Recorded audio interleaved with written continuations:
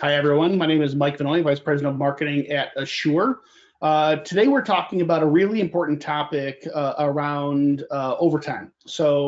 Overtime first became a thing, I think it's going back to 1928 with the Fair Labor Standards Act, but the rules around the thresholds where that must kick in have changed, right? As times have changed and hours worked and pay rates, et cetera.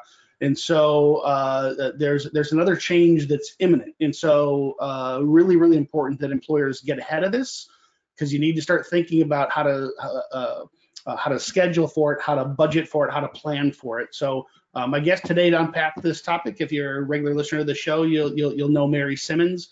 Mary is our Vice President of HR Consulting at Assure. For the last 8 years, she's been an adjunct professor at the New York Institute of Technology. Prior to that, Mary is the Director of HR Consulting for a 55-year-old HR consulting law firm in New York. So among many other jobs, welcome, Mary. Look forward to our discussion today. Thanks, Mike. Glad to be here. So do I have FLSA 1928 right? And that's the origin of overtime as a law? It is, absolutely. And so there's a little bit more to it, right? So what we're talking about today, when we talk about the overtime rule, it's not only who is eligible for overtime, right? So that's the difference between exempt and non-exempt employees. Right. But I also just wanted to give a little clarity on when they're eligible for overtime. So when you talk about who is eligible, the individuals who are eligible for overtime are non-exempt employees. So your exempt employees who are paid salary are not eligible for overtime. And this gets a lot of employers into trouble, right? Because designating somebody exempt versus non-exempt, a lot of times employers will go, oh, Mike wants to be paid a salary, so we're going to make him exempt. And there's so much more to it. And we on another webinar had discussed and gotten into a little bit more detail on this. But for our purposes today, employers need to remember that there's a primary duties test that will determine whether or not an employee is exempt. So that's one of the things that they have to consider. And what that primary duties test does is says that 50% of that employee's time should be devoted to responsibilities that are in step with one of the three white collar exemptions. And there are other exemptions from overtime, but today we're really going to focus on those three white collar exemptions.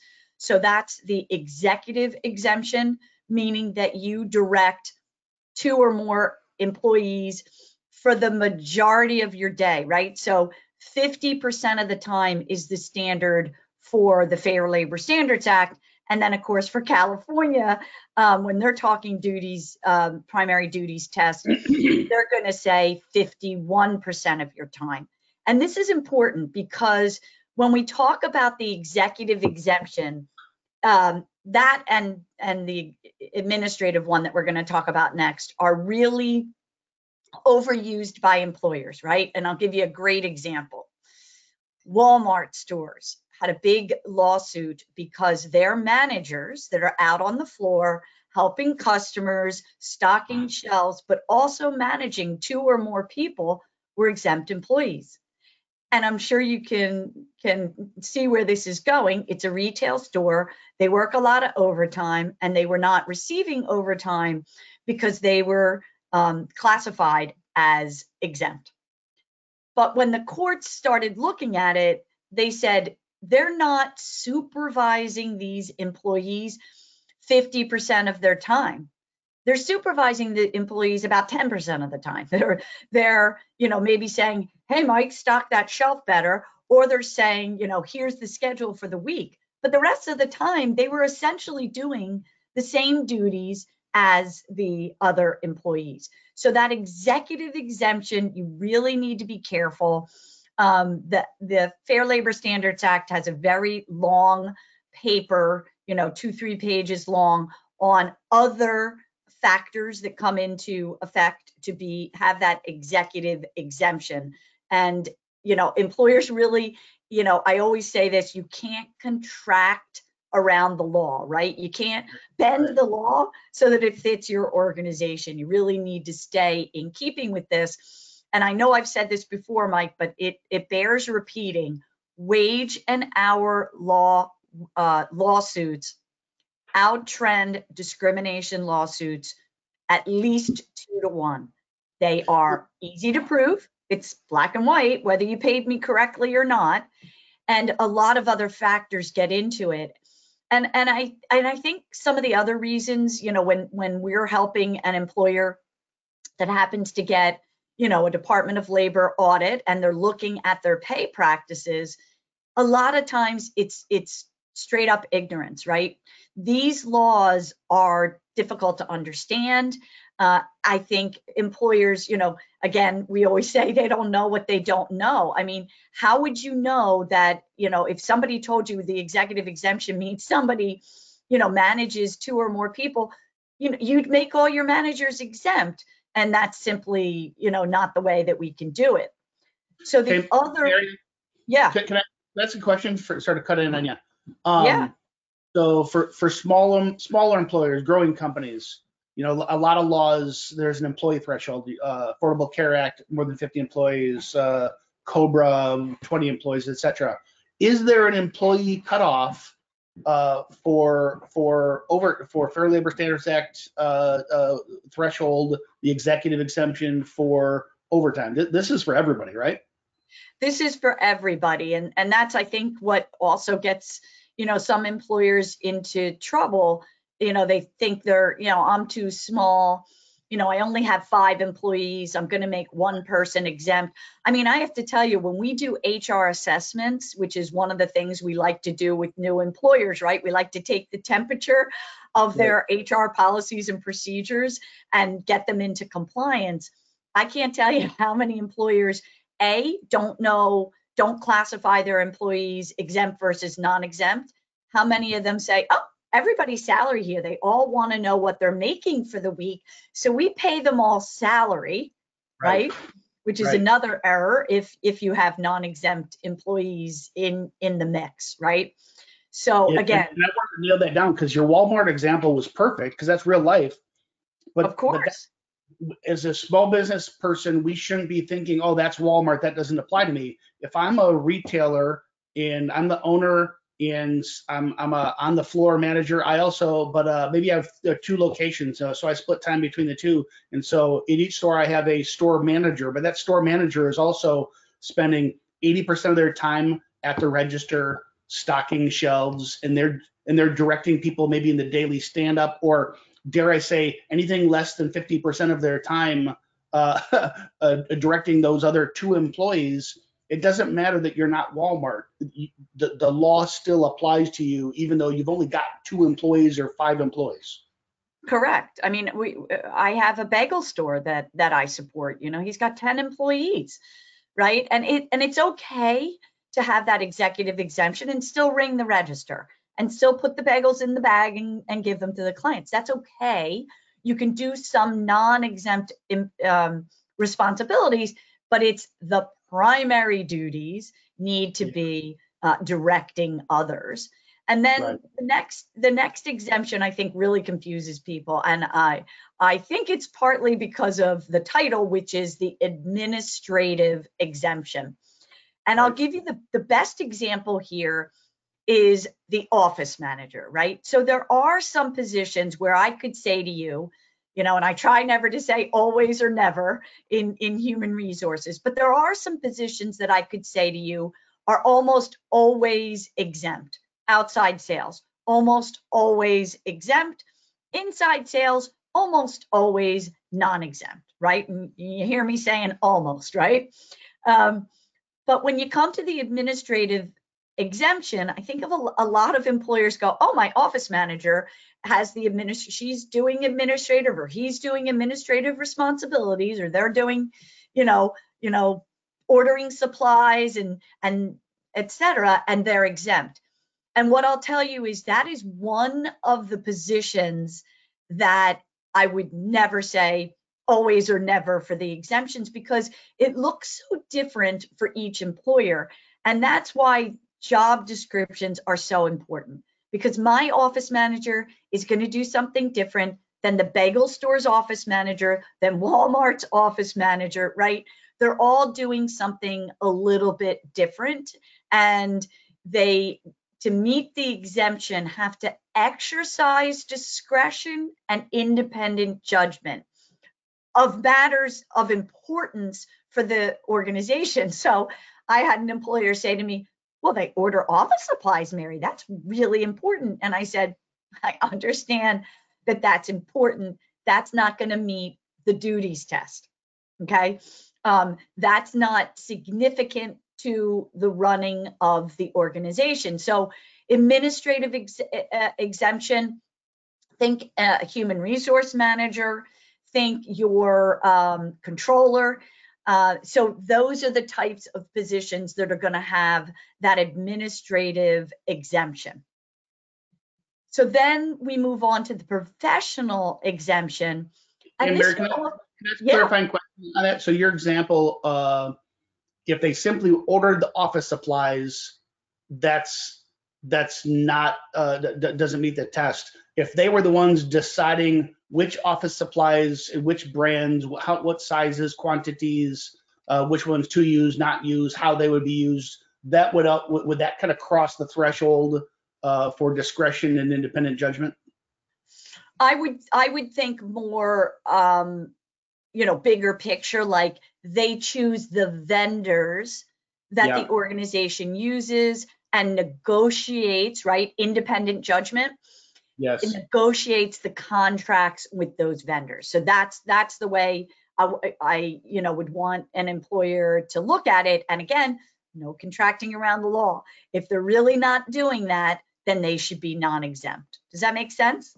Right. So if you as an owner have negotiated a deal with Staples to order all your supplies, your office manager ordering those supplies from Staples, it doesn't pass the administrative test, the duties test.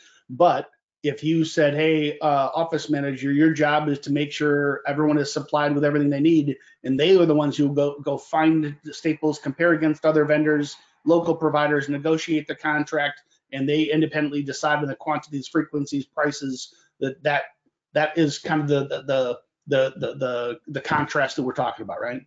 Correct. Yeah.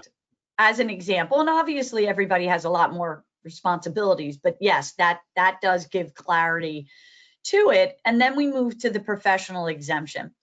Again, this can trick up employers also, and this is where your employee has an advanced knowledge through education, right? So we support a pharmaceutical organization, and their chemists must have a PhD in chemistry to meet the requirements of the position, to actually function in the position.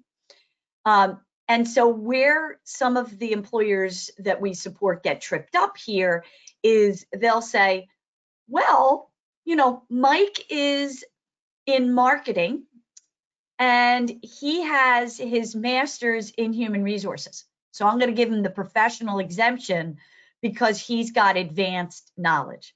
No. That advanced knowledge has to be specific to the position that they're functioning in. So just because you have a PhD in philosophy, right? If that is not something that is on the job description that is necessary for the position that you are actually functioning in, then that is not going to meet the professional exemption, right? And those are your three white collar exemptions: the executive, the administrative, and the professional exemption. So that overtime rule says you need to decide exempt. You are not eligible for overtime based on you meeting one of these three exemptions. And again, there are other exemptions, but we're going to focus on these today. And the other thing that they have to meet is the pay threshold. So hey, can I stop you on before we go to pay threshold? Because I think this is the most black and white area. On the professional one, so if I own a construction company, a small construction company, and I just hired someone and they've got their degree in civil engineering, but they spend the majority of their time on a backhoe or a skid steer or swinging a hammer doing the work themselves. That's what we're talking about here, right? Operating the skid steer does not require a civil engineering degree. So if they're spending most of their time doing that work, despite the fact that they're highly educated and might do some civil engineering work, that would not pass the threshold. Is that correct? I don't love that example, and I'm going to tell you why. Yeah, because he has the advanced degree in a position that he's functioning in. So civil engineering is going to help him do his job. So if it was on the job description and or the ad, and what I encourage employers to say is civil engineering, masters in civil engineering. We're not, when we talk advanced knowledge through education, we're really not usually talking not just, I don't mean to minimize a college degree, but a college degree. We're talking masters, we're talking engineering certification, we're talking CPA, right? That's really what we're talking about. Yeah. You know what I did, Mary? I commingled concepts from the duties test, right? I was commingling the 50% rule with the professional rule, right? And really all you have to do is pass one of the three, not a combination of them, correct? Correct. Well, no, you should try to, so professional is different, right? Each of them have, a 2-page summary from the Department of Labor that tells you when you meet these exemptions. So yes, you muddled it a little bit for me. And I'm guessing the entrepreneurs out there are thinking the same things, and it's muddled for them too. So I'm glad I muddled it, so you could. Yeah. But so your example may be correct, but I think it's better to give that black and white. I have a philosophy degree and I'm doing engineering, right? So, and did the employer put this as a preferred or a mandated degree on the job description? That's how we have to back into it, because it really is employer specific. Yeah. Right. And just so I'm clear, and more importantly, our audience is clear, of the 3 duties tests, executive, administrative, and professional, I only have to pass one of those tests, correct? No. The exemptions are executive, administrative, and professional. The duties test has to be passed for all 3 of them for the individual to have that exemption.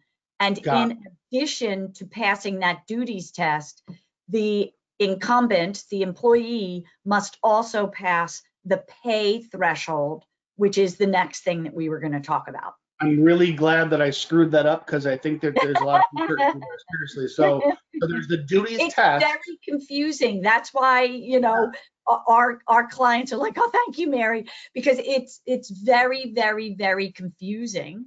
So I want to keep it until you tell me it's right, so make sure everybody listening is on the same page. So there's the primary duties test, which is the 50%, 51 in California, but then there are 3 exemptions: the executive, administrative, and professional, that would be exemptions from that duties test, right?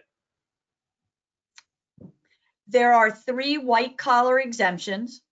And to be applicable, those exemptions, the employee must pass, number 1, the duties test, and number 2, the pay threshold. Yeah, perfect. Okay. I think I've got it. Hopefully everyone else listening has it now. Let's move on to pay threshold, which I think is a lot more black and white. Yeah, it is. And so what also has to be in place is that individual, so let's say we've decided Mike has the executive exemption, right? And truth be told, Mike, you would pass the executive exemption because you direct 2 or more employees, and you would also pass the administrative exemption. Okay. And, you know, so let's just say that Mike is the director of marketing. He passes the executive exemption. Now, I also have to make sure that I am paying Mike the pay threshold. So what employers need to think about, super easy. Everybody knows there's a minimum wage for your hourly non-exempt employees, right? Your employees always get the better of the law. What's higher, your state minimum wage or the federal minimum wage? Federal minimum wage is still at $7.15 an hour. So most states, not all, most states are higher. Well, the same is in effect for your exempt employees. They must also be paid the minimum salary, either designated by the federal government, or if your state is higher, then you need to meet that threshold. So right now, the federal salary minimum for exempt employees is $684 a week, and that increased back in 2020, January of 2020. So annually, that comes out to about $35,568. So that's what we're talking about today, is that pay threshold, which yes, went up in 2020, but before 2020, Mike, it hadn't moved in, I think, 10 or 15 years, right? Yeah. So what the mistake that the federal government made, if I can be so bold, is it should have been incrementally being increased, right? To keep up with the incremental increases in minimum wage on the federal side. But for some reason, it didn't. So that's what we're talking about today, is that pay threshold for your exempt employees for the white collar exemptions is due to increase again. That's what we're talking about. Now, there's nothing imminent, you know, it was supposed to be done in April. Here we are in May, hasn't been done. You know, so if I was a betting lady, and I'm really not, but I'd say it's going to go through this year. But we want to talk about it with our employers because you need to prepare for things like this. I'm thinking maybe you and I have a conversation another day. It's going through my head is as the floor for exempt or non-exempt has continued to rise, aka the minimum wage, but the floor for exempt has not. That creates there's not as much pay disparity between exempt and non-exempt, which creates a whole host of other, I'd say, cultural problems in our society. That's probably a super interesting topic to talk about another day. But let's move on to more detail about what you're talking about here, about what's changing specifically around the pay threshold. Right. So one of the important things that you were, you know, sort of leading to is it creates pay compression, right? So what's happening is my manager might make 35 and change, right? The organization says, all right, so the minimum, I'm in a state that doesn't have a higher minimum than the federal government. So I'm going to give them the minimum that I can, and I'm going to have them work 60 hours a week because they truly are exempt. I know I can get away with it. I'm going to pay them 35 and change a year. Well, if the minimum wage in my state did go up, right? And you've got California and New York at $15 an hour, and Washington in some areas over $15 an hour. Well, $15 an hour roughly comes out to about 30,000. So now, you know, I'm inching up on my manager. I'm at 30,000 and my manager's only making 35 and change. That's pretty close. And add to that, Mike, that if I'm working in a organization where I'm that non-exempt person making $15 an hour and I can get overtime, now I'm getting time and a half and I'm working 10 hours of overtime a week, now I'm going to make more than my manager. Those are the issues that I need employers to look at, and look at not just now because we're trying to prompt you that these changes may happen, but I also need you to look at this every single year, because something else that we need to consider when we're talking salaries is pay equity, right? So that's another issue. Maybe we'll have another webinar on that. But there's a lot of rules, Mike, around pay equity, a lot of laws around pay equity. That could be a discrimination claim. So we have to make sure that when we have these pay compression issues, that you don't have a knee-jerk reaction, that you talk to professionals like us, that we help you do salary benchmarking to say, all right, clearly minimum wage went up, the hourly rate went up, but the salary didn't, right? So I do need to give raises to my managers. What's the right number, right? You cannot do that arbitrarily, and you also can't provide those to your managers arbitrarily, right? You're not going to give all your white males a 10% increase, and the females or the people of color, the supervisors of color, nothing, right? And that might seem, I'm making a gross exaggerated example, but it happens all the time. So this is what I need our employers to start thinking about, right? So Assure Payroll, most of our listeners are utilizing. You can do a pay report, right? It's got the person's name and the position. Look at all of those salaries and start making some decisions, right? About how you're going to make some of these changes. And we have a lot of decisions to make here, right? And I'm gonna pause because I want to try to bring this as viscerally real as possible. So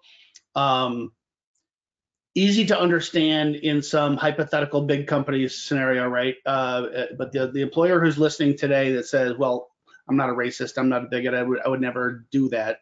But if you're a small employer, let's say you've got 20 employees divided up against 2 teams with 2 supervisors.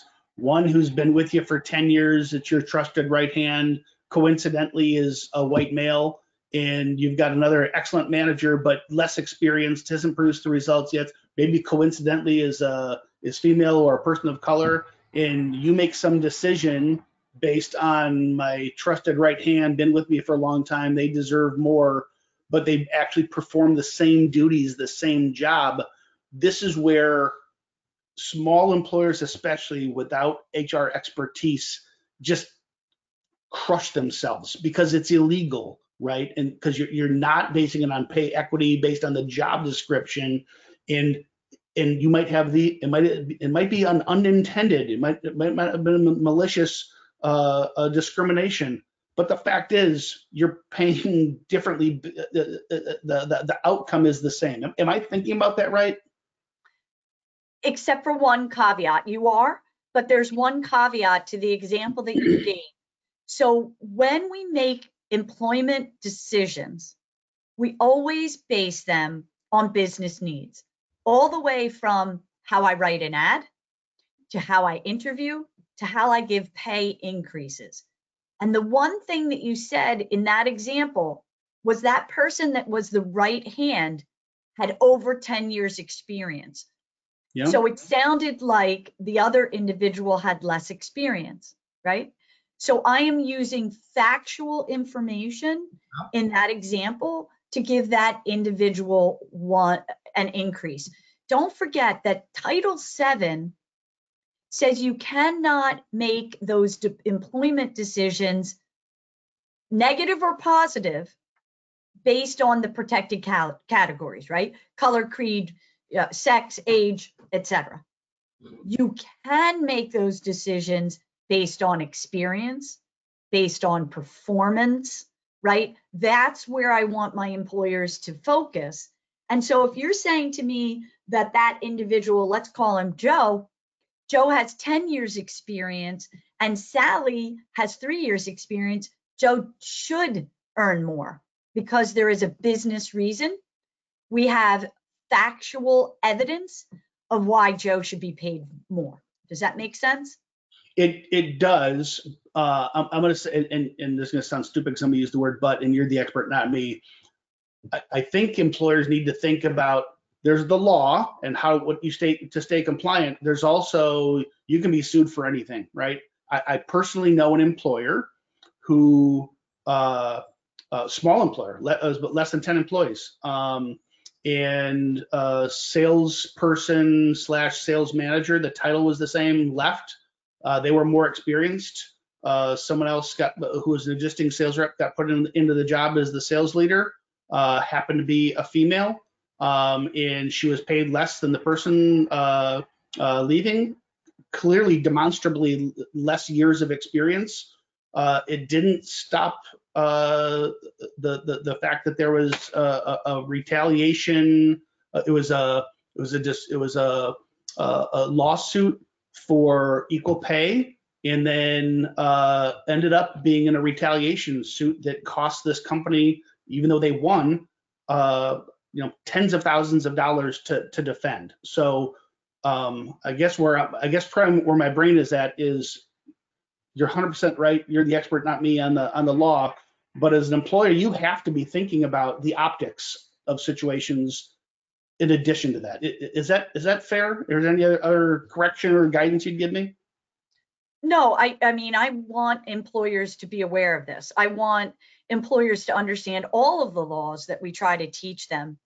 But what I also say to employers is, if you're using good business reasons and factual information, one person has a higher degree, one person has 10 years experience, the other has 3, then you can defend yourself in a court of law, right? And the other thing when you talk about optics is definitely culturally, we have to think about, how does the culture, look here, right? Because we cannot tell our employees that they are not allowed to talk about their pay. That Right. is, protected, concerted activity. That's a condition of work. So our employees are allowed to talk about their pay, right? I'm allowed to say, Mike, how much money do you make? You don't have to answer me. So they know what each other makes, right? For the most part. So yes, you always have to be concerned about those things, but we also have to operate a business to the best of our abilities, right? And to do so, you do have to rely on some of those facts. You can never, and I will never tell an employer that even if you do everything right, can you protect yourself from a lawsuit? No. Right. That's impossible. I mean, people get sued in the grocery store because somebody bumped into them with their grocery cart, right? So Yeah. it's a litigious society. You can't protect yourself against that. But what we try to do is help our employers so that if that came and that to fruition, that they could be defendable in a court of law because they did everything right. Yeah. That's really good advice, Mary. So you need to be aware, but I also, always tell employers, your hands should not be tied to operate your business. You can't look at laws that way, right? You can't. When we did sexual harassment last week, and I usually do that training and say, I don't want anybody walking out of here and saying I can never tell a joke ever again, right? That's not the message when we talk about these laws. But you are correct. I want everybody to be aware. So let's just talk more about, the laws are changing, right? Yeah. And the reason is, because, the Secretary of Labor, Marty Walsh is saying, this overtime pay is definitely too low. And I would agree with that. And I think, most of the employers on the call will agree with that, but I also want to carve out a caveat here that state overtime rules may differ. So let's just take a sidestep. We talked about federal. Let's take a sidestep and talk about some of the exemptions for our, other states. And believe it or not, Alaska is in the list here, where they have different overtime rules. I'm sure you can guess California and New York are in there, absolutely. And so they have come out and said, California threshold for the white collar exemptions, and they do have, thresholds for the size of the employer, right? So if in California an employer has 26 or more employees, then those white collar exemptions, the minimum is 58,240 annually, right? Look at the difference, Mike. Federal is 35 and change. California is 58 and change. If you have fewer than 25 employees, then it's 54, still substantially higher than that federal minimum. And that's because they haven't raised it. I mean, they raised it in 2020, but before that, they didn't raise it for 15 years. It is too low. I would agree based on that. New York is very similar. New York differentiates it by the area, right? Because, we have New York City. So New York City is a little bit different than Long Island. New York City is 58,000. Long Island, Westchester is a little bit lower at 54 and change. And then upstate is even lower, which is 48, almost 49. So again, this is a lot for employers to keep up with. We support clients all over the nation, so it definitely keeps us on our toes.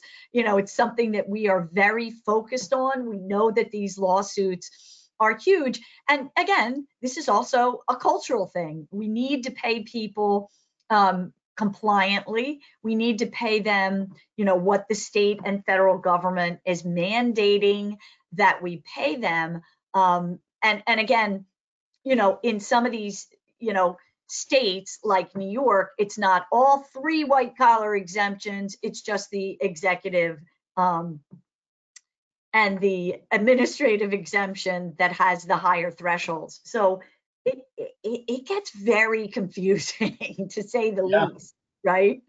Yeah, and I'm just thinking the math that you have to go through as the employer. There's you said it perfectly that you still have to run a business, right? And so I think most employers want to pay their people as much as they reasonably can to attract and retain the great talent, right? There's also so much margin in a business. Some business models have a lot of profit margin. Some operate on razor thin margins, and the money just doesn't exist to pay. So if you were the delta between the federal rate of, call it 35-ish versus a California mid 50s, upper 50s, the businesses simply couldn't afford to pay, and you would have to go to an non-exempt status for employees to and convert them to hourly. But then you better not be making them work more than 40 hours a week, otherwise you're going to break the bank in overtime too. This is really complex for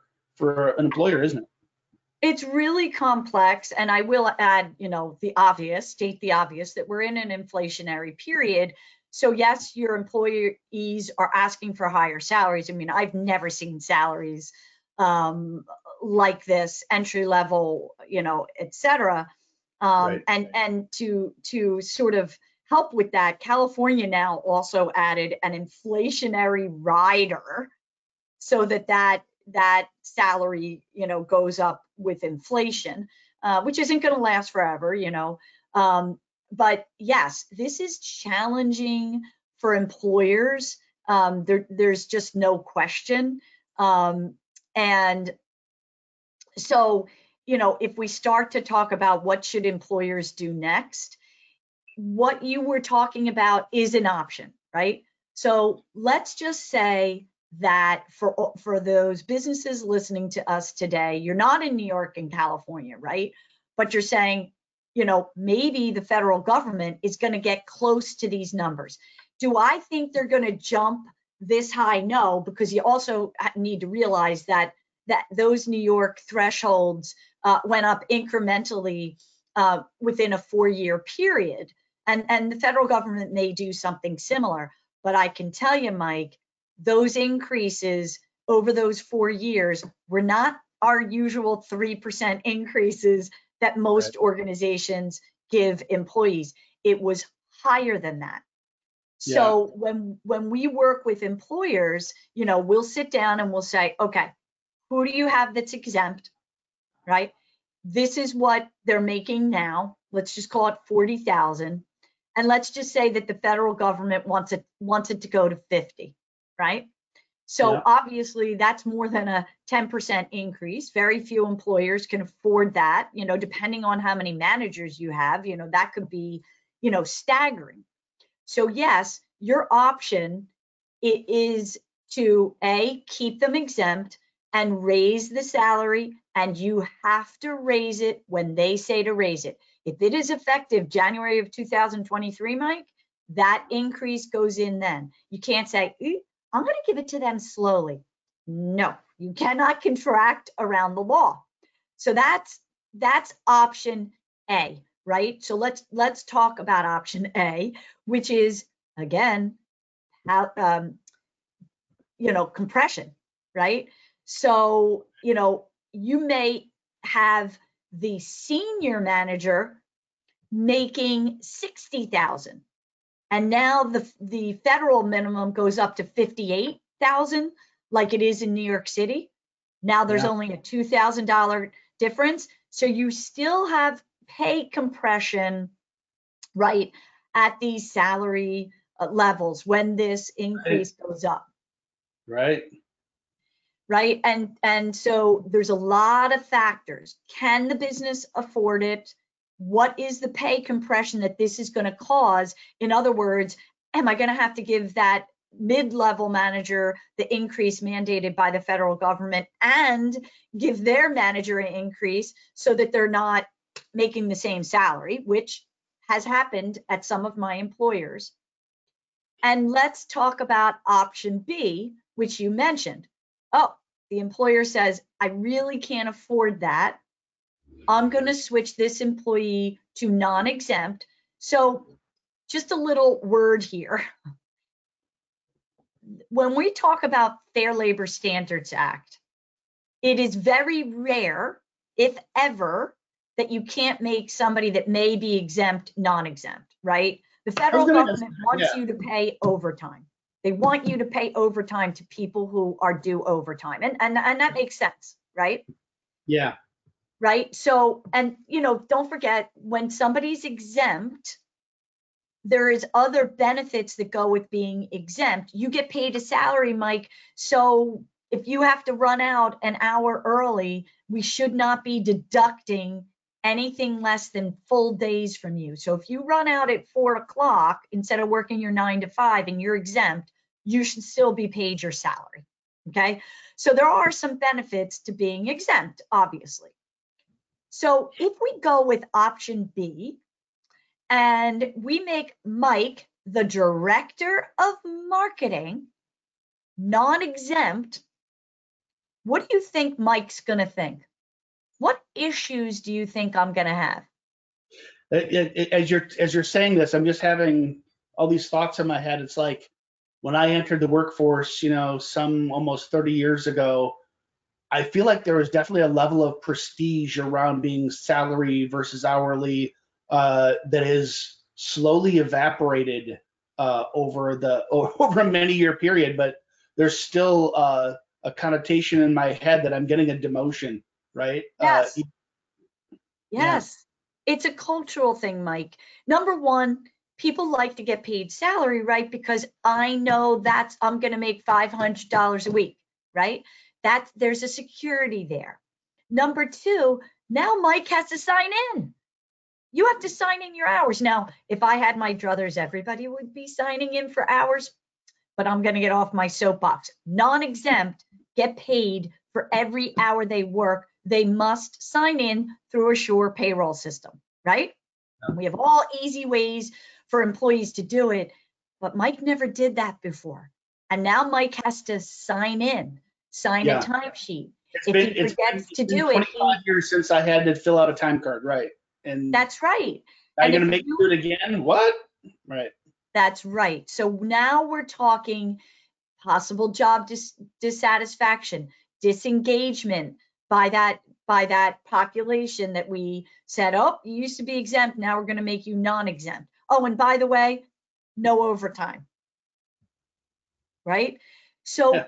there is so much. First of all, anytime we talk about changes for our employees, communication is key.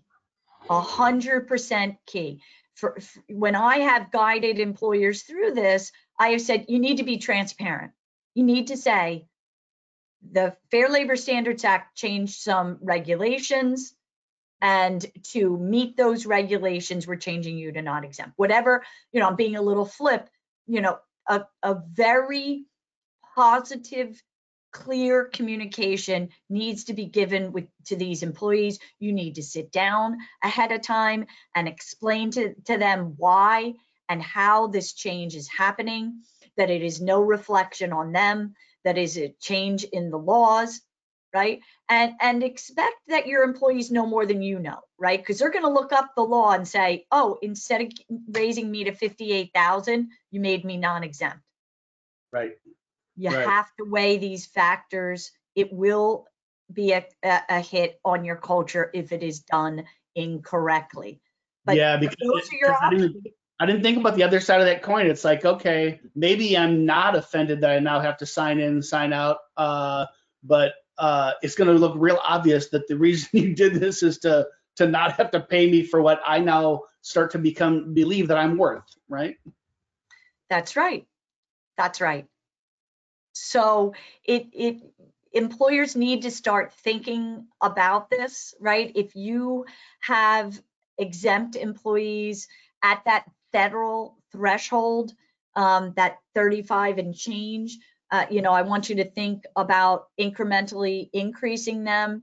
And, also, you may want to start having them sign in and say, just how many overtime hours are they working? If they're not working any overtime hours, then making them non-exempt is not, yes, there may be a cultural employee relations issue there, but it won't cost you more money, right? If your executives are working, your exempt employees are working 60 hours of overtime, right? Making them non-exempt is probably going to cost you more money, or maybe net the same as raising their salary to whatever the federal government decides to raise it to. Right, right. So for my money, I would look at who is on that threshold, who's close to that, that 35 and change. The next thing I would do is those people that are close to it, I would start having them sign in, and you can communicate that in a positive way. Hey, Mike, at the end of the week, just tell me how many hours you did, right? If you don't want to make them go into, the Assure payroll and actually sign in, which would be my preferred way to do it. So that you can start doing a cost analysis on what this is going to actually cost your organization. Because like I said, changing them to non-exempt and for them to get overtime may end up costing you more than increasing the salary. So Mary, if I'm listening today, I'm an entrepreneur, and I'm thinking, okay, this isn't great news for me, but I understand it. This is super helpful news, and I will plan for it. They're probably screaming at their computer screen or their phone saying, well, how much is it going to go up? And I know you can't predict that. We're above our pay grade, but maybe can you set any expectations for how much you think this is likely to go up? Well, you have two states, California and New York, that are substantially higher than the federal minimum wage, right? Substantially. They're $20,000 and change more, right? Yeah. So, I would say it's, if they were to do it the way that makes sense and the way that New York did it, is it would go up a little bit in the next 4 years, right? But I would predict at least a 5% increase over that 35 and change, at least. And it may be more. But Yeah. but you know, is it going to be incremental, 5% a year or 2% a year? I don't know. But it'll definitely be more. And I think it'll be more than 3%. It would seem to me that like a lot of contracts will tie pricing to a consumer price index kind of a thing. I'm wondering that it seems to me that the thing that got most out of step is that minimum wage increased, there wasn't the corresponding exempt overtime wage increase, and that's really where this thing got out of step. Do you think that those two things will get married back up, or is that's just too wonky and too hard of a political question to answer? And you know, I don't know where they're going to go, to be honest with you. But you know, minimum, the hourly rate is $7.15, and the salary is 35.5. There is still disparity, right? So in my mind, minimum wage should be going up as well. I haven't heard anything about that, but in my mind, that only makes sense for minimum wage to go up as well. Now, you know, when the legislators started talking about this, we weren't in such a high inflationary period. And now, of course, you have a lot of analysts, financial analysts, et cetera, Wall Street talking about, you know, a recession is imminent. And we know this, right? History will show inflationary, recessionary, right, that they follow each other.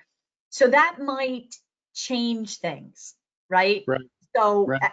as it should, and in my mind, I think that may be what delayed things, is inflation just keep rising, right?